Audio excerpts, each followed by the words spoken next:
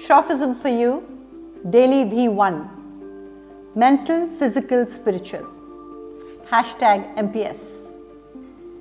It is said that the most powerful currency in today's existence is the one that helps extend life.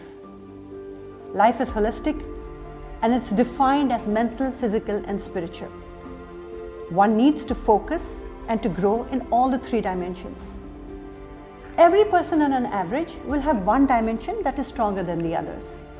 For example, if your physical dimension is stronger, then your mental and spiritual dimensions definitely need to grow.